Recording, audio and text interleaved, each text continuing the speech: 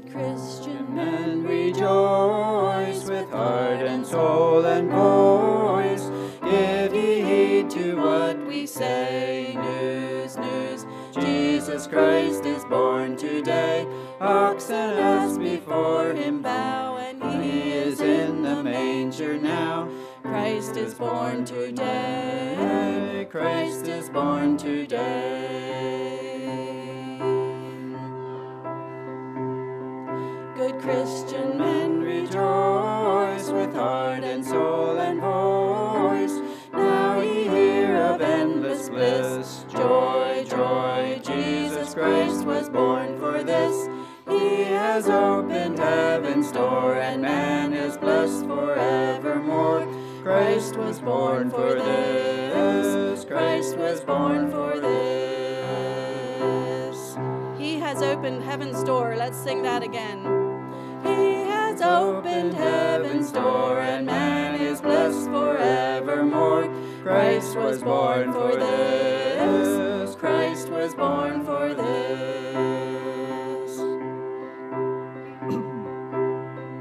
Good Christian men, rejoice with heart and soul and voice. Now ye heed not fear the grave. Peace, peace, Jesus Christ was born to save. Calls you one and calls you all to gain his everlasting hall. Christ was born to save. Christ was born to save. Let's sing that last verse again and think about not fearing the grave. And peace, peace, Christ was born to save. And we can enter his everlasting hall. Good Christian men, rejoice with heart and soul and voice. Now we need not fear the grave. Peace, peace, Jesus Christ is born to save. Calls us one and calls us all to gain his everlasting hall. Christ was born to save. Christ was born to save. Yes, all right. I hear a bell. That's great. Welcome, everybody. And we will be singing the story of the good news this morning. So I hope that makes your soul sing. It's kind of neat that we got a whole month to celebrate Jesus' birthday.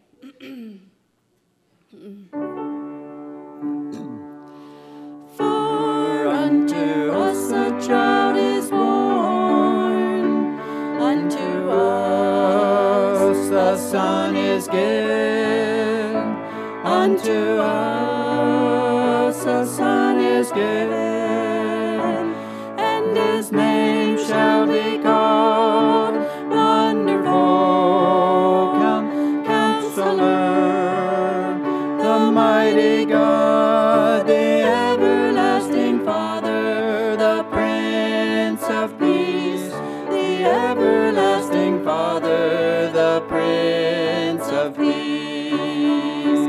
Let's stand to sing. For unto us a child is born, unto us a son is given, unto us a son is given, and his name shall be called Wonderful, Counselor, the mighty God, the everlasting Father, the Prince of Peace, the everlasting Father, the Prince of Peace.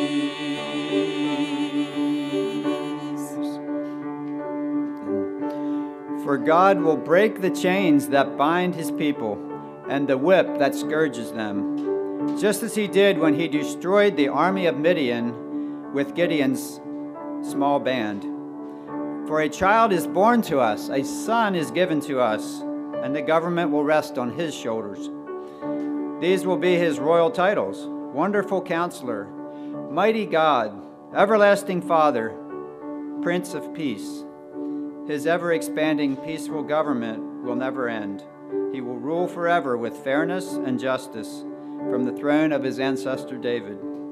The passionate commitment of the Lord Almighty will guarantee this. And his name shall be called Wonderful,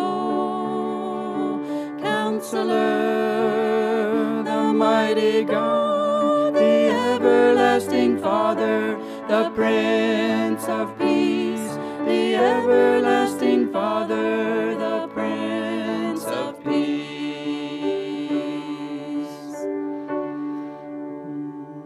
I don't know about you, but as I was singing these songs this week, it just made my soul sing. So I hope this makes your soul sing this morning.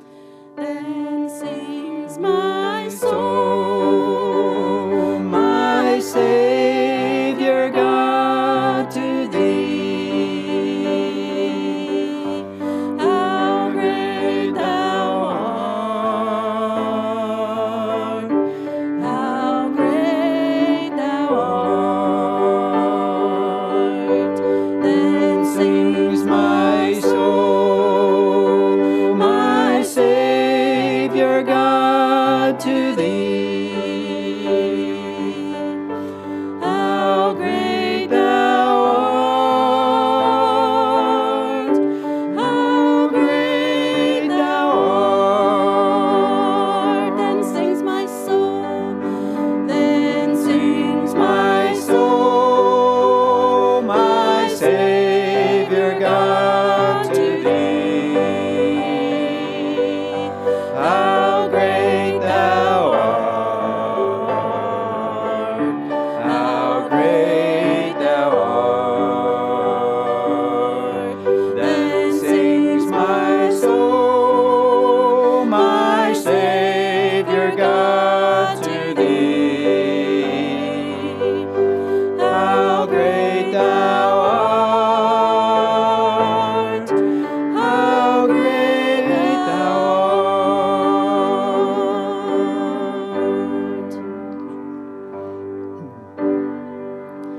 It came upon the midnight clear, that glorious song of old, from angels bending near the earth to touch their harps of gold.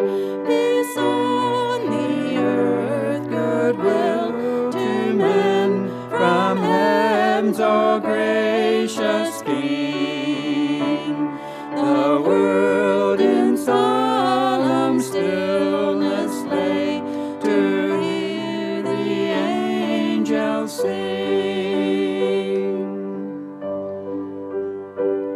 And ye beneath life's crushing load, whose forms are bending low, who toil along the climbing way with painful steps and slow.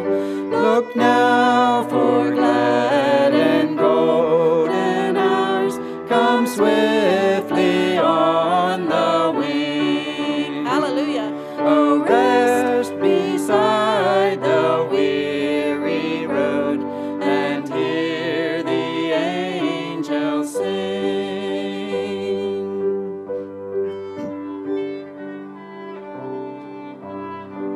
His mercy goes on from generation to generation to all who fear him. His mighty arm does tremendous things. He has not forgotten his promise to be merciful.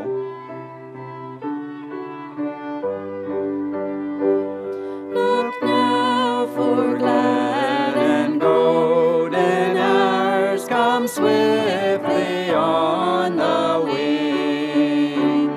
Oh, rest beside the weary road and hear the angels sing. For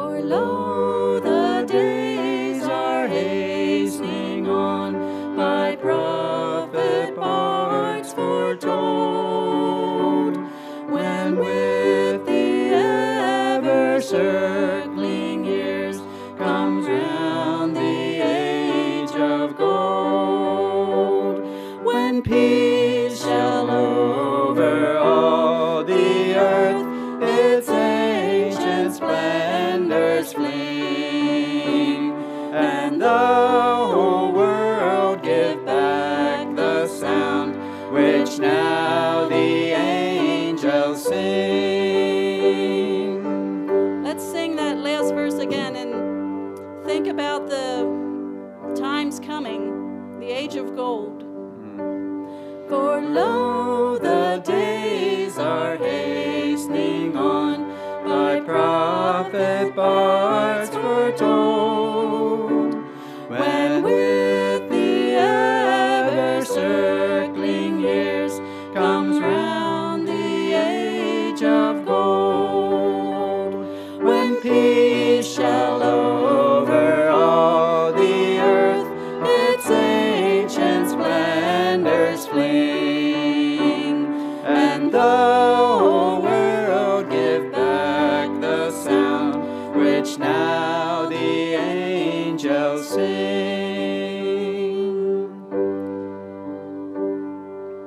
Let's give back the sound that the angels sing. Then Sings my soul, my Savior God, to thee. How great thou art, how great thou art. Then sings my soul, my Savior God, to thee. How great thou art, how great thou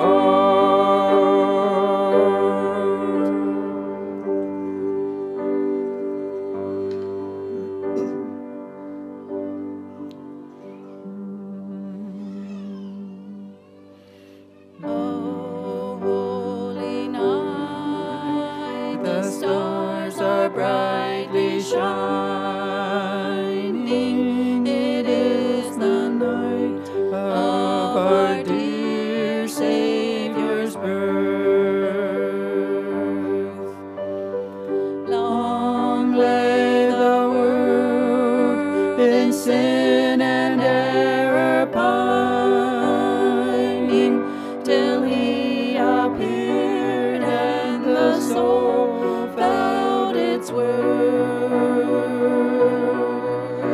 The thrill of hope, the weary world rejoices, for yonder breaks a new and glorious morn.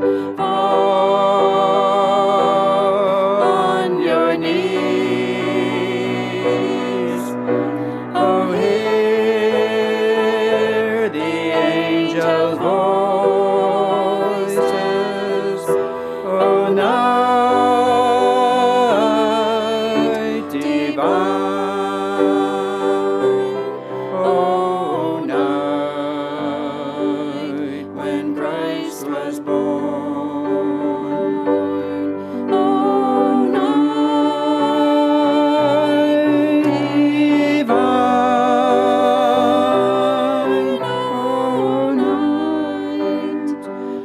oh, night divine.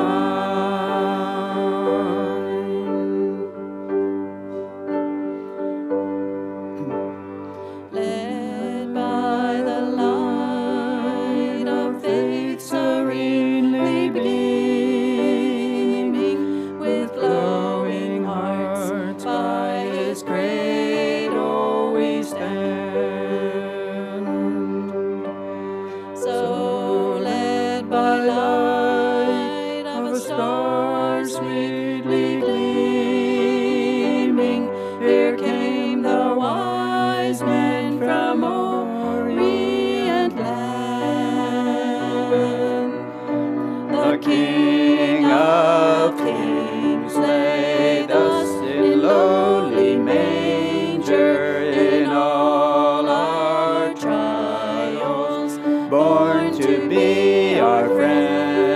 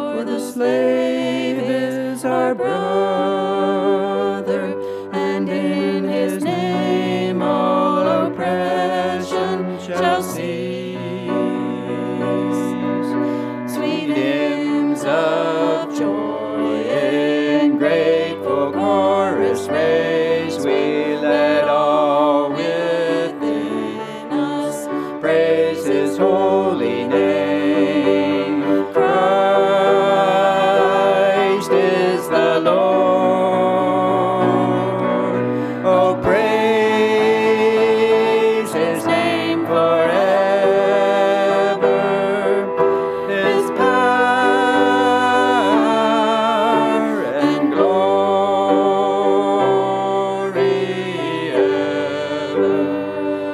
evermore proclaim. His power and glory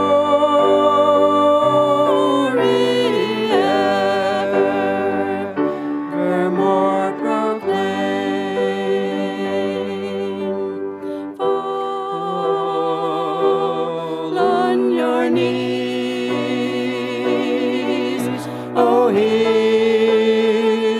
the angel voices, oh, night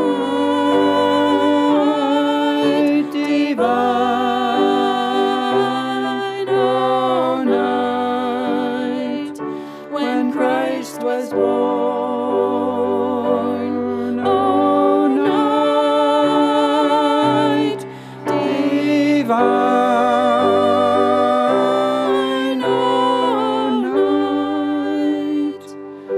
oh, night divine.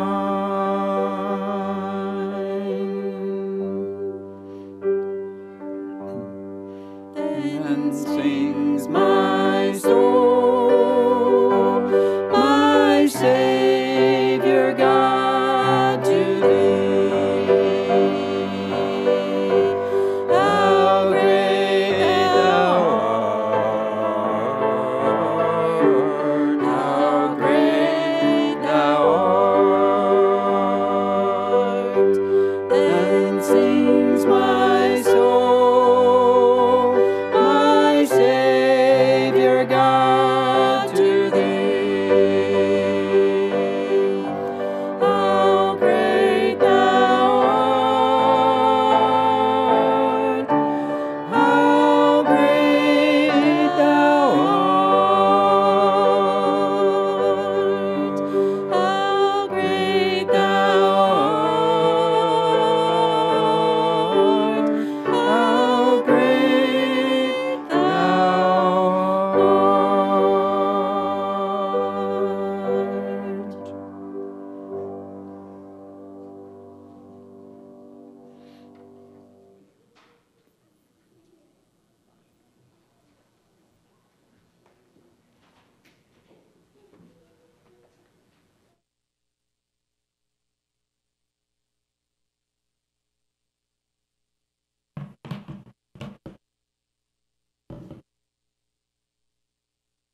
God sees you. He sees who others miss, the unnoticed, the unacknowledged, the undervalued, the unloved. He saw the shepherds, simple and unlearned men who spent their days with smelly sheep on the countryside, regarded as thieves and despised by respectable people. In Jesus' day, shepherds were separated from the mainstream society. The only social group lower than the shepherds were the lepers.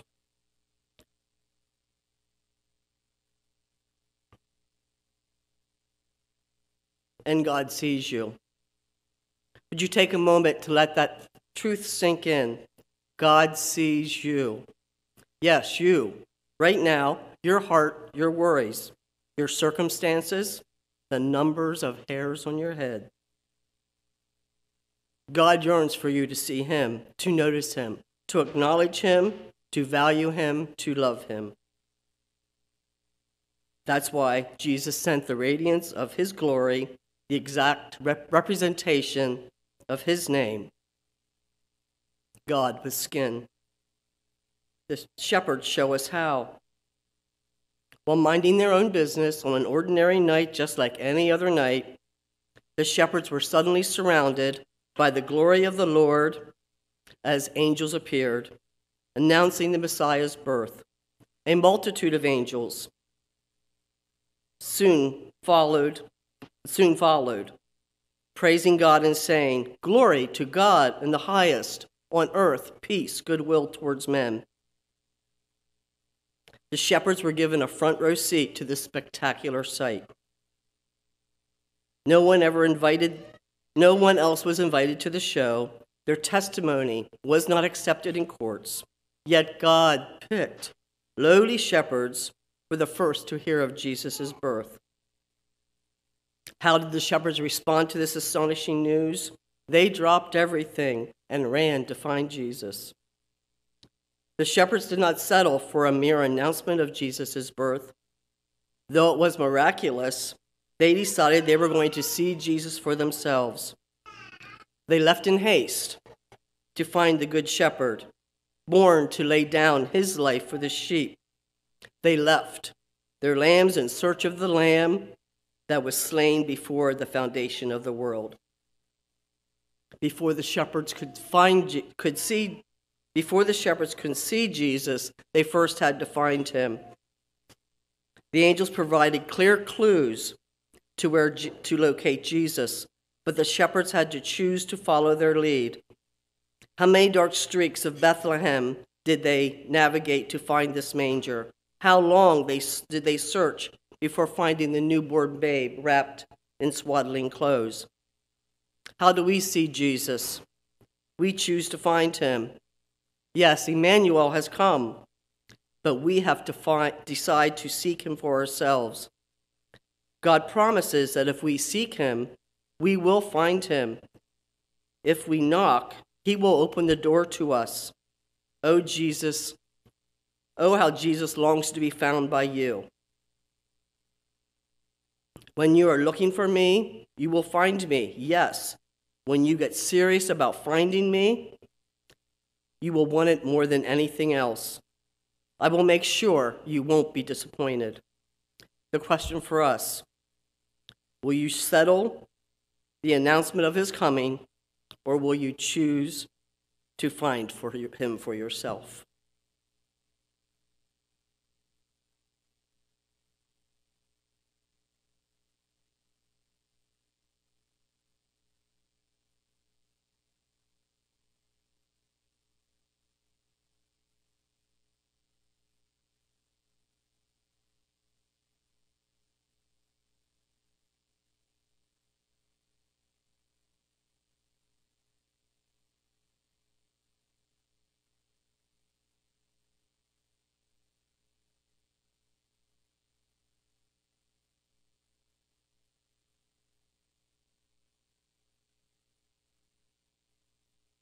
With me for prayer, will you do so?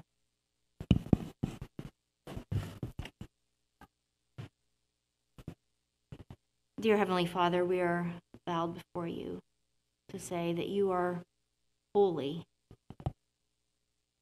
that you are the Lord Almighty, and that we adore you. We desire to have our hearts open before you. We invite you into this space, and we thank you that you are here.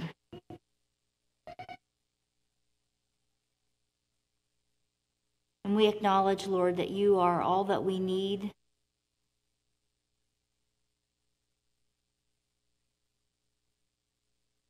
So we again welcome you into this space, Lord, and invite you to speak to us, to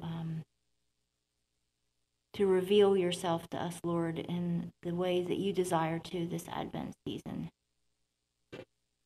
May we keep our eyes open, looking for you and looking for how you want to move in our lives, Lord, and in the lives of our families and in the church. And I pray for Conrad, Lord, that as he delivers the word that you have for us, that it would also resonate with him. Lord, that the message that you want to speak through him, Lord, would come through with boldness and clarity. That we would be willing to receive this message, Lord, from you. I pray, Lord, for strength for Conrad and for protection as he delivers this word. In Jesus' name we pray. Amen. And may the words of my mouth and the meditation of my heart be acceptable in your sight, O Lord, my strength and my Redeemer. Amen.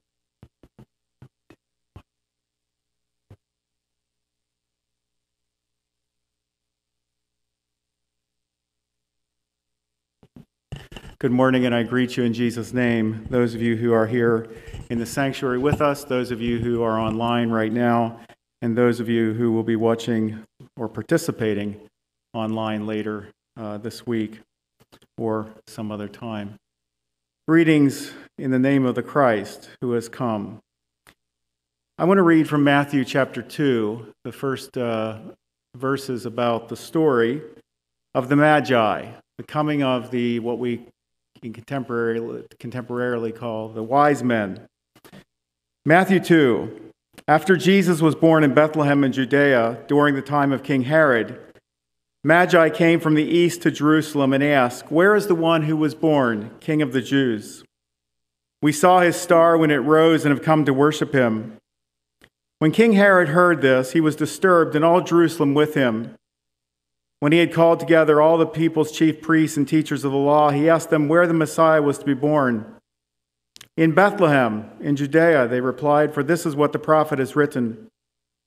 But you, Bethlehem, in the land of Judah, are by no means least among the rulers of Judah, for out of you will come a ruler who will shepherd my people Israel." Then Herod called the Magi secretly and found out from them the exact time the star had appeared. He sent them to Bethlehem and said, "Go and search carefully for the child. As soon as you find him, report to me, so that I too may go and worship him." After they had heard the king, they went on their way, and the star they had seen when it rose went ahead of them, until it stopped over the place where the child was. When they saw the star, they were overjoyed.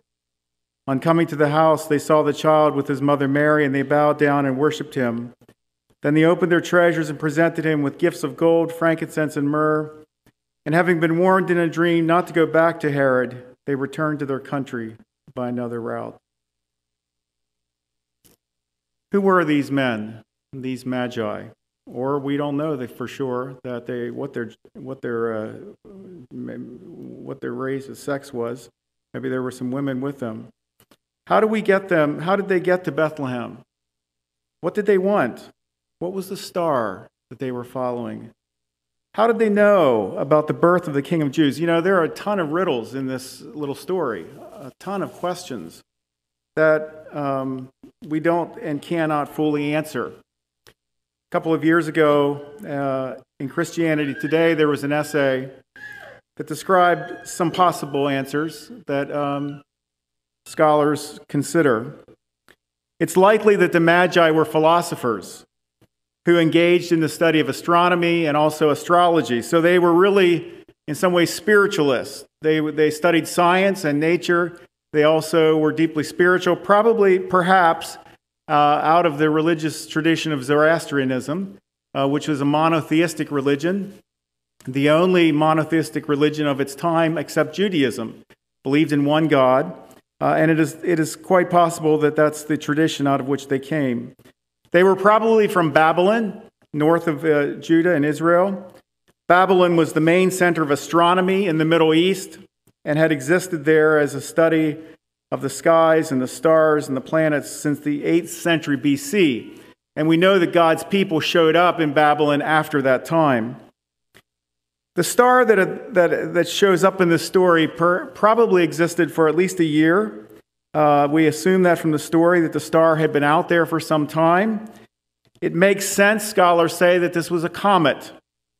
The way the story refers to its rising and its movement from the eastern morning sky to the southern evening sky suggests this kind of celestial entity as being a comet. The scripture says it stood over the place of Jesus' birth. Only a comet does that. Only a comet stands still.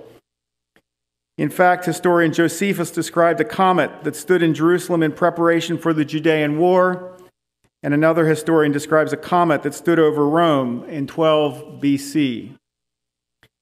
In the ancient world, comets were commonly called stars, in Babylon and the Greco-Roman world as well. This information is interesting because it reminds us that this isn't a myth, that there was a star, that these wise men followed. It was a star that God ordained for them to follow. But to me, the story is less about the star, at least less about this star, and more about the star with a capital S, and about the story of the wise men themselves. This story is important because it shows how God was at work in the world, preparing the world for the coming of the Christ child, even among those who were not his chosen. And that's the interesting story. In all of this, right, the interesting story, one of the interesting stories, in this whole birth narrative of Jesus, is the people who were attracted to Jesus coming, or the people whom God alerted to the coming of Jesus. Peggy already read about the shepherds, lowest only next to the lepers, but the wise men were likely pagans, as it were, from Babylon. And so even among those who were not God's chosen people, and perhaps especially among those who were not God's chosen people, this story was unraveling. This story was developing. The story in Matthew 2 of the star also connects to an Old Testament story in the book of Numbers. It's quite possible, even likely, that the Magi knew of this story in Numbers, which we're going to look at in a moment. Because the Hebrew people had been living in Babylon for nearly 600 years. They had set up a synagogue system there. And so if the Magi were philosophers, spiritualists, interested in religions in Babylon, it's quite possible they had also studied the Hebrew Scripture. And they knew and discovered this prophecy that's in Numbers 24. And so if you have your Bible, you might want to turn to Numbers 24, 17 to 19. I'm going to read it, actually 15 to 19. I'm going to read it if you don't have it in front of you or choose not to turn to it. But at the end of this passage, it's the kind of passage that, Scripture is full of these incredible passages that connect with our hearts. And when I read this verse, it always connects with my heart. Something about the way the verse is, well, it's more than the way the verse is framed. It's more than the language of the verse. It's the truth behind the language of this verse. Numbers 24, 17 to 19. So the story is about Balaam. And Balaam is a Moabite who's called out to give a blessing, called out by his king, the Moabite king, to give a curse against the people of Israel. But if you remember the story, the donkey, Balaam's donkey, begins to talk, and Balaam can only pronounce blessing. It's this wonderful twist that God is so capable of doing, where we have a plan or someone has a plan, and God takes the plan and turns it upside down and does what he wants to do, even through someone who doesn't know him or doesn't claim him. And so Balaam spoke this message in verse 15. The prophecy of Balaam, son of Beor, the prophecy of one whose eye sees clearly. He's discerning.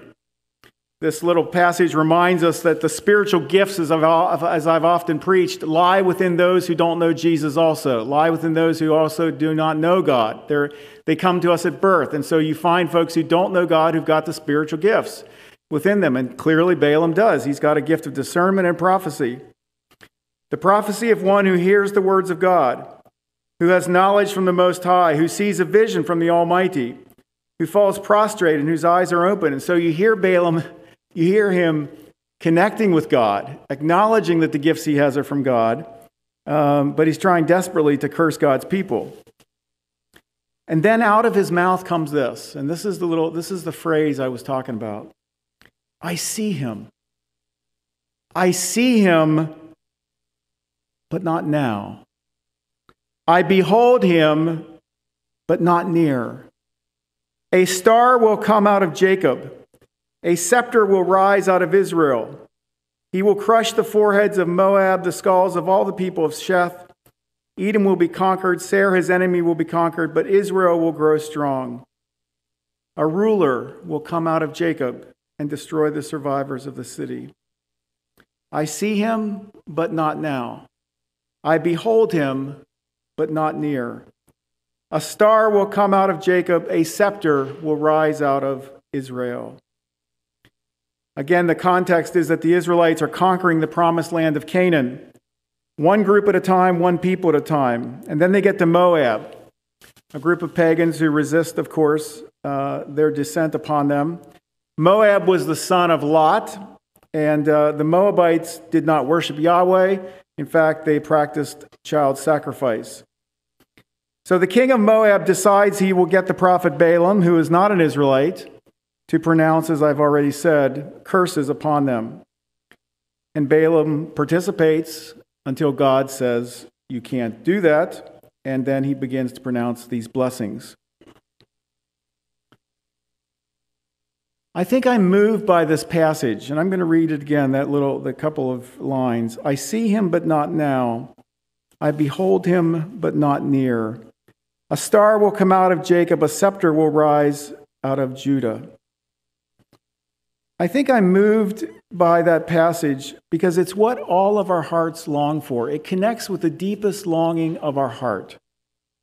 To see this star, to recognize this star, to experience this star and what the star brings. Not the star in the sky, the natural sky, the physical star, but the star behind the star who came to Bethlehem. We are in a most difficult place, all of us at times. And sometimes right now, as you know, for all of us, this moment that we're in, this season, feels difficult, hard. There's this kind of overarching darkness that many of us feel and experience in this time, in addition to whatever else we're struggling with.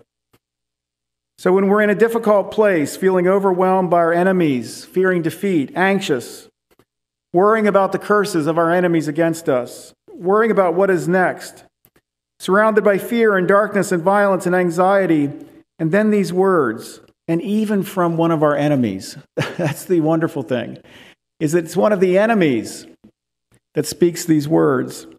I see him, but not now. I behold him, but not near. A star will come out of Jacob, a scepter will rise out of Israel. You know, in those most difficult days, that's all I need to hear to get me through that day. That there is this star, that there is this one that I can behold. Paul says we behold partially, we behold in a shadow, but someday we will know fully. And some days I just need to be reminded of the fully that is to come. That though the star or though that time may not be near, it is coming. Against the backdrop of this evil king who wanted to kill God's people is this prophet who can't help himself but declare that the Messiah is coming. Because when God sets his plan in motion, nothing is going to stop it. Not our worst enemies, not our enemy Satan himself, not darkness, not terror, not death, not fear, not anxiety. Because once God set in motion the coming of Christ, back in Genesis 3, when he prophesied this or declared this, nothing was going to get in his way. And so it's these magi from Babylon who are part of this long story that goes back to Genesis when God said, I'm going to strike Satan's head. He'll strike my heel, but I'll strike his head. That was the beginning of this prophetic word of Christ coming. And so these magi are products of this long story. And again, it's so intriguing that it was those outside of Israel that are called to come to see the star. Because they are seekers. In their heart of hearts, if not fully believers, they are at least seekers. Seekers enough to get on the journey. Seekers of truth, not always knowing what the truth is, but desiring beyond anything else to know what the truth is. For some reason, these individuals had been looking, watching, anticipating the divine movement in the heavens. And so when it appears, they are ready to leave Babylon and to find the Messiah. They knew how to connect what was happening in the heavens with what was connecting with the birth of this king. Again, it's interesting that it was astrologers. It was astrologers / astronomers. They were probably both, who came from enemy lands to worship Christ. It's not the way I would have written the script. It's not the way I would have assumed God would write the script. This Messiah who had been prophesied for hundreds and hundreds of years by the Israelite prophets is now showing up to these pagan astrologers, astronomers from Babylon Who are the listeners? Who are the seekers? I don't believe for a moment if there were truly other seekers in Israel that God wouldn't have also brought them to the manger. And I'm not making any accusation against the Jews any more than against myself. And the tendency we have to live in the reality that exists, but to forget to seek God, to not put our ears to the ground of what, and to listen for the movement of what heaven is doing. What intrigues me about these magi is their capacity to hear God.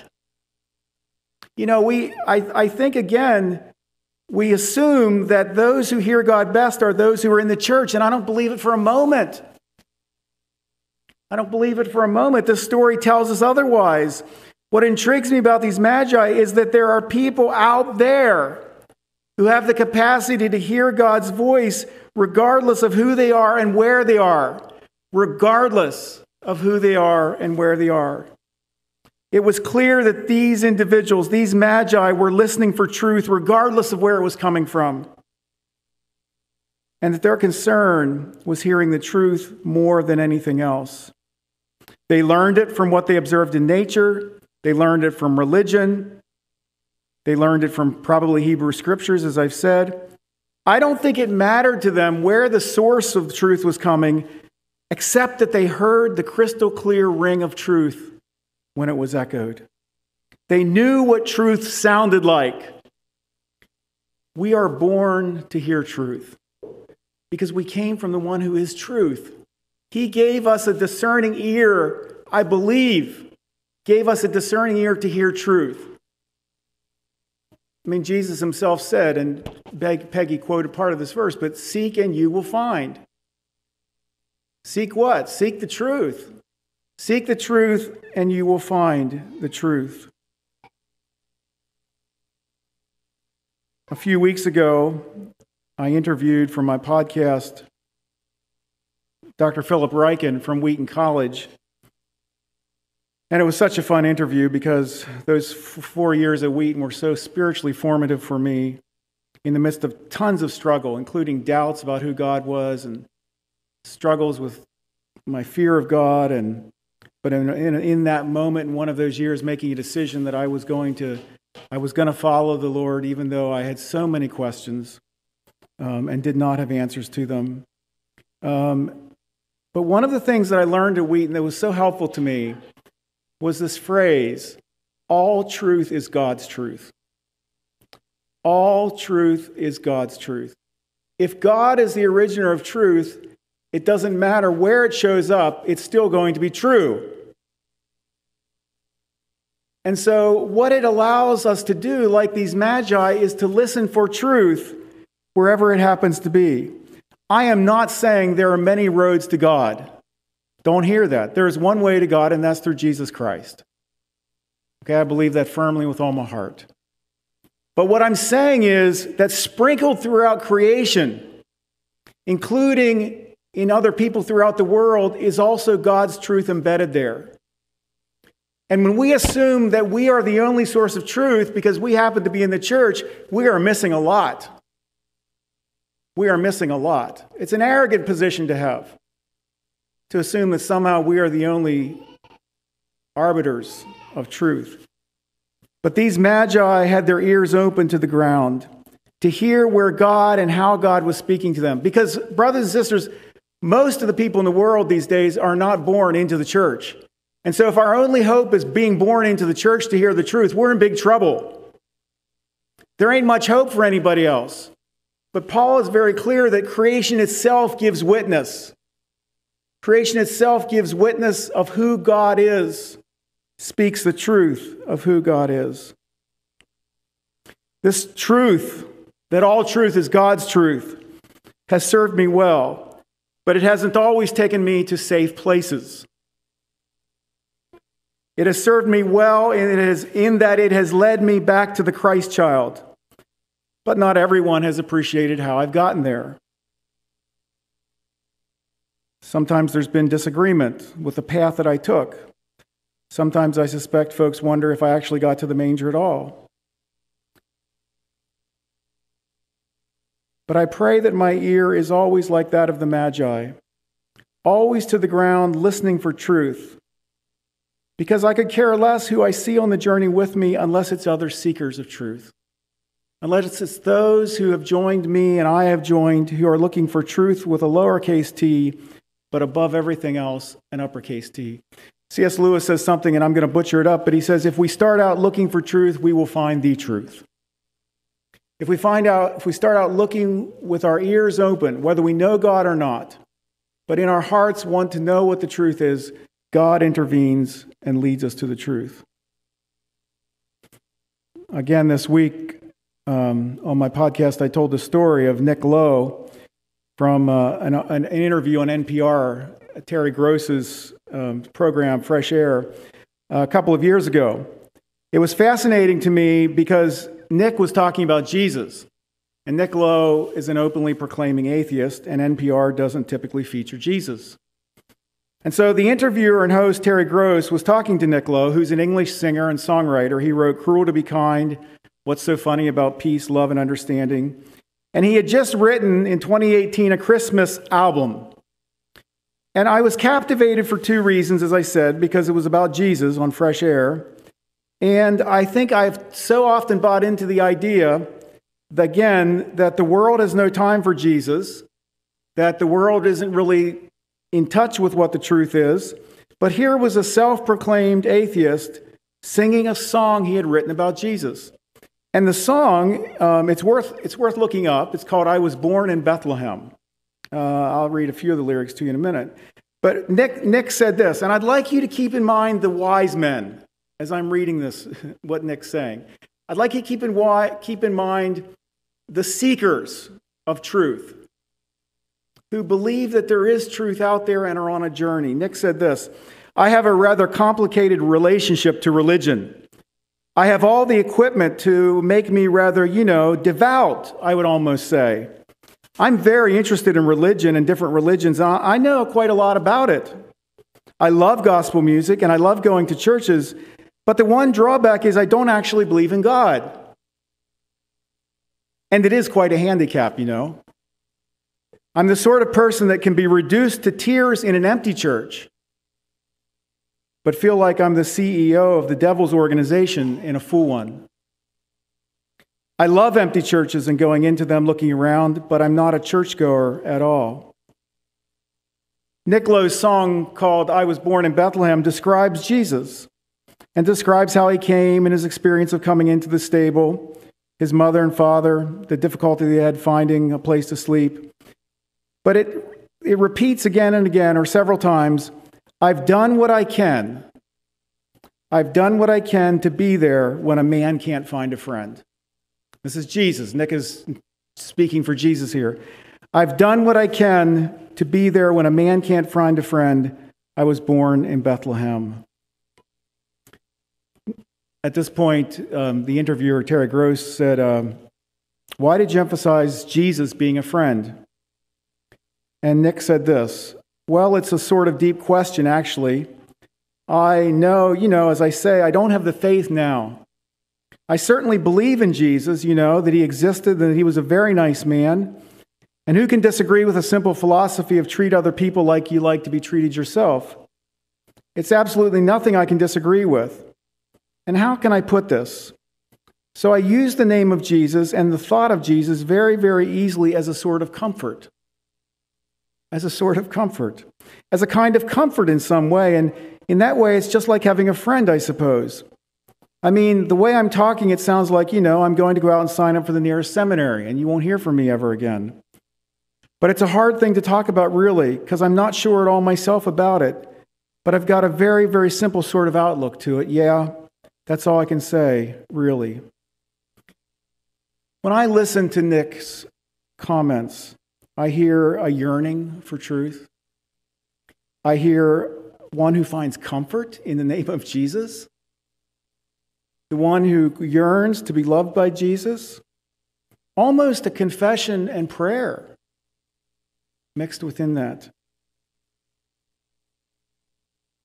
I also think of others in the New Testament who more strongly than Nick Lowe denied Jesus and were followers of Jesus. Judas, of course, betrayed Jesus, but Peter's denial was much greater and stronger. than Nick Lowe's. I wouldn't quite call Nick Lowe's a denial as much as a set of questions that he still hasn't answered. It's hard for us, it's easy for us to be hard on folks like Nick and on folks that aren't in these walls with us, whether we're here physically or figuratively or spiritually this morning. But I'm not sure that Nick is any less of a seeker than these magi. And I have to believe that someday, if Nick keeps his heart open, Jesus will reveal himself to Nick. But the responsibility for you and I in this process of knowing folks like Nick is not to write them off, but to keep accompanying them on their journey. As I've said before, sometimes I think we almost walk people into the kingdom before they know they're there. And you could almost imagine that happening to Nick.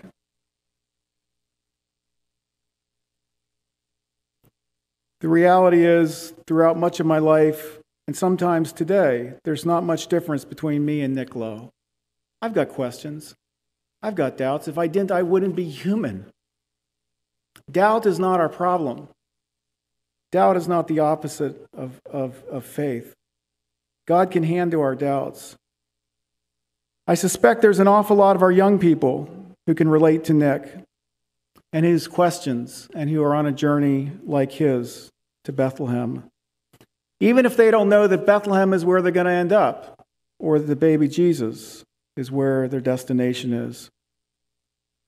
The fact is, though, they might be listening more closely to the voice of God than we are. They might even be closer to the Star of Bethlehem than we are.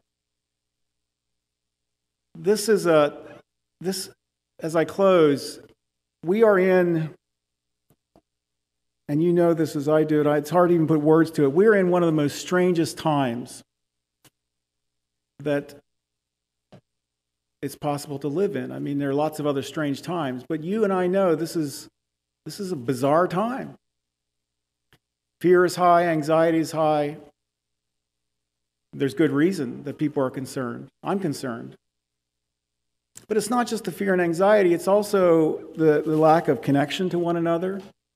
That's the wondering what's going to happen when we go back to whatever normal looks like.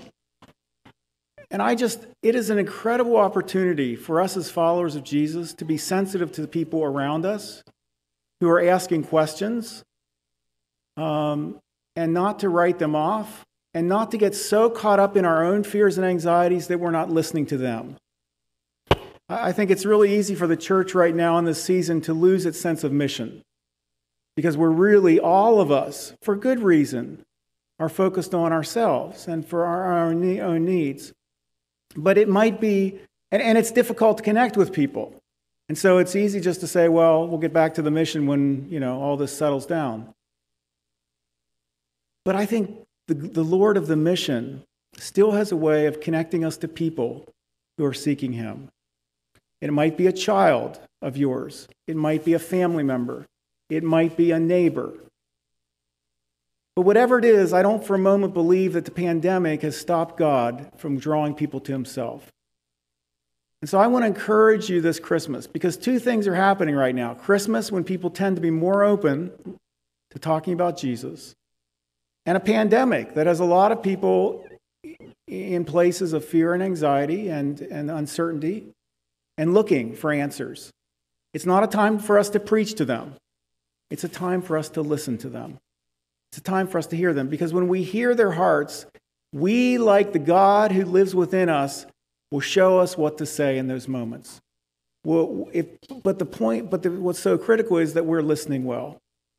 And I think if we're not learning to listen well to others, we're also probably not learning to listen well to God. And so I just want to encourage us as a congregation, you as individuals, as you continue to go deeper into this Christmas season, to be attentive to who are the people who need, like Nick Lowe, just a prayer, a word of encouragement, an affirmation of who they are and of the God who loves them. Lord Jesus, we're so thankful that you love us. And we're so thankful for the story of the wise men, the Magi, who were called by you to go to Bethlehem. Unlikely characters, who were listening so closely to you that they knew how to get there, and they also knew not to go back to Herod when he told them to come. They heard you. They were keen to hear your voice. And so we thank you for them and for what they show us and teach us. And I pray for all of us this Christmas that we would be really able to hear what you're saying to us about who you are and who we are as your loved, beloved children, and also who those are around us who just need from us this Christmas a reminder that you are with them, that you love them, whether they know you or not, whether they acknowledge you or not. Maybe it's just our presence. Maybe it's something we share with them, we give to them. But God, just may we be your presence. May we be your voice this Christmas season. In Jesus' name, amen.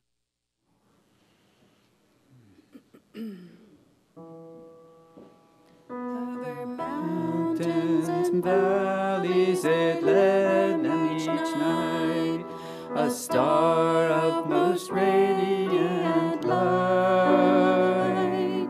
3 wise men rejoiced as they journeyed afar to behold such a beautiful sight.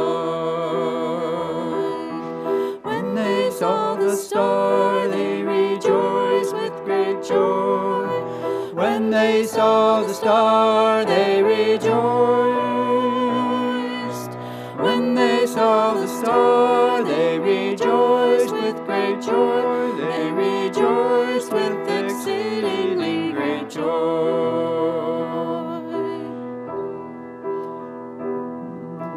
Others saw the star, but they followed it not.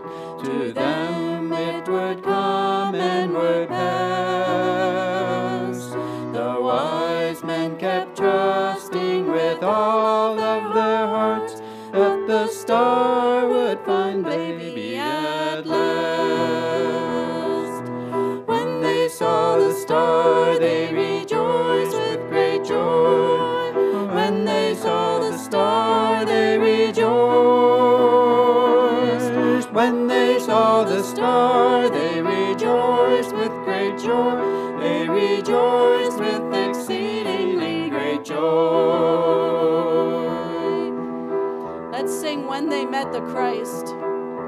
When they met the Christ, they rejoiced with great joy. When they met the Christ, they rejoiced.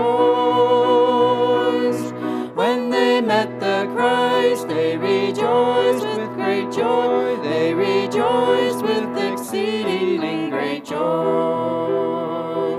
Let's own it ourselves when we meet the Christ. When we meet the Christ, we rejoice with great joy. When we meet the Christ, we rejoice. When we meet the Christ, we rejoice with great joy. We rejoice with exceedingly great joy.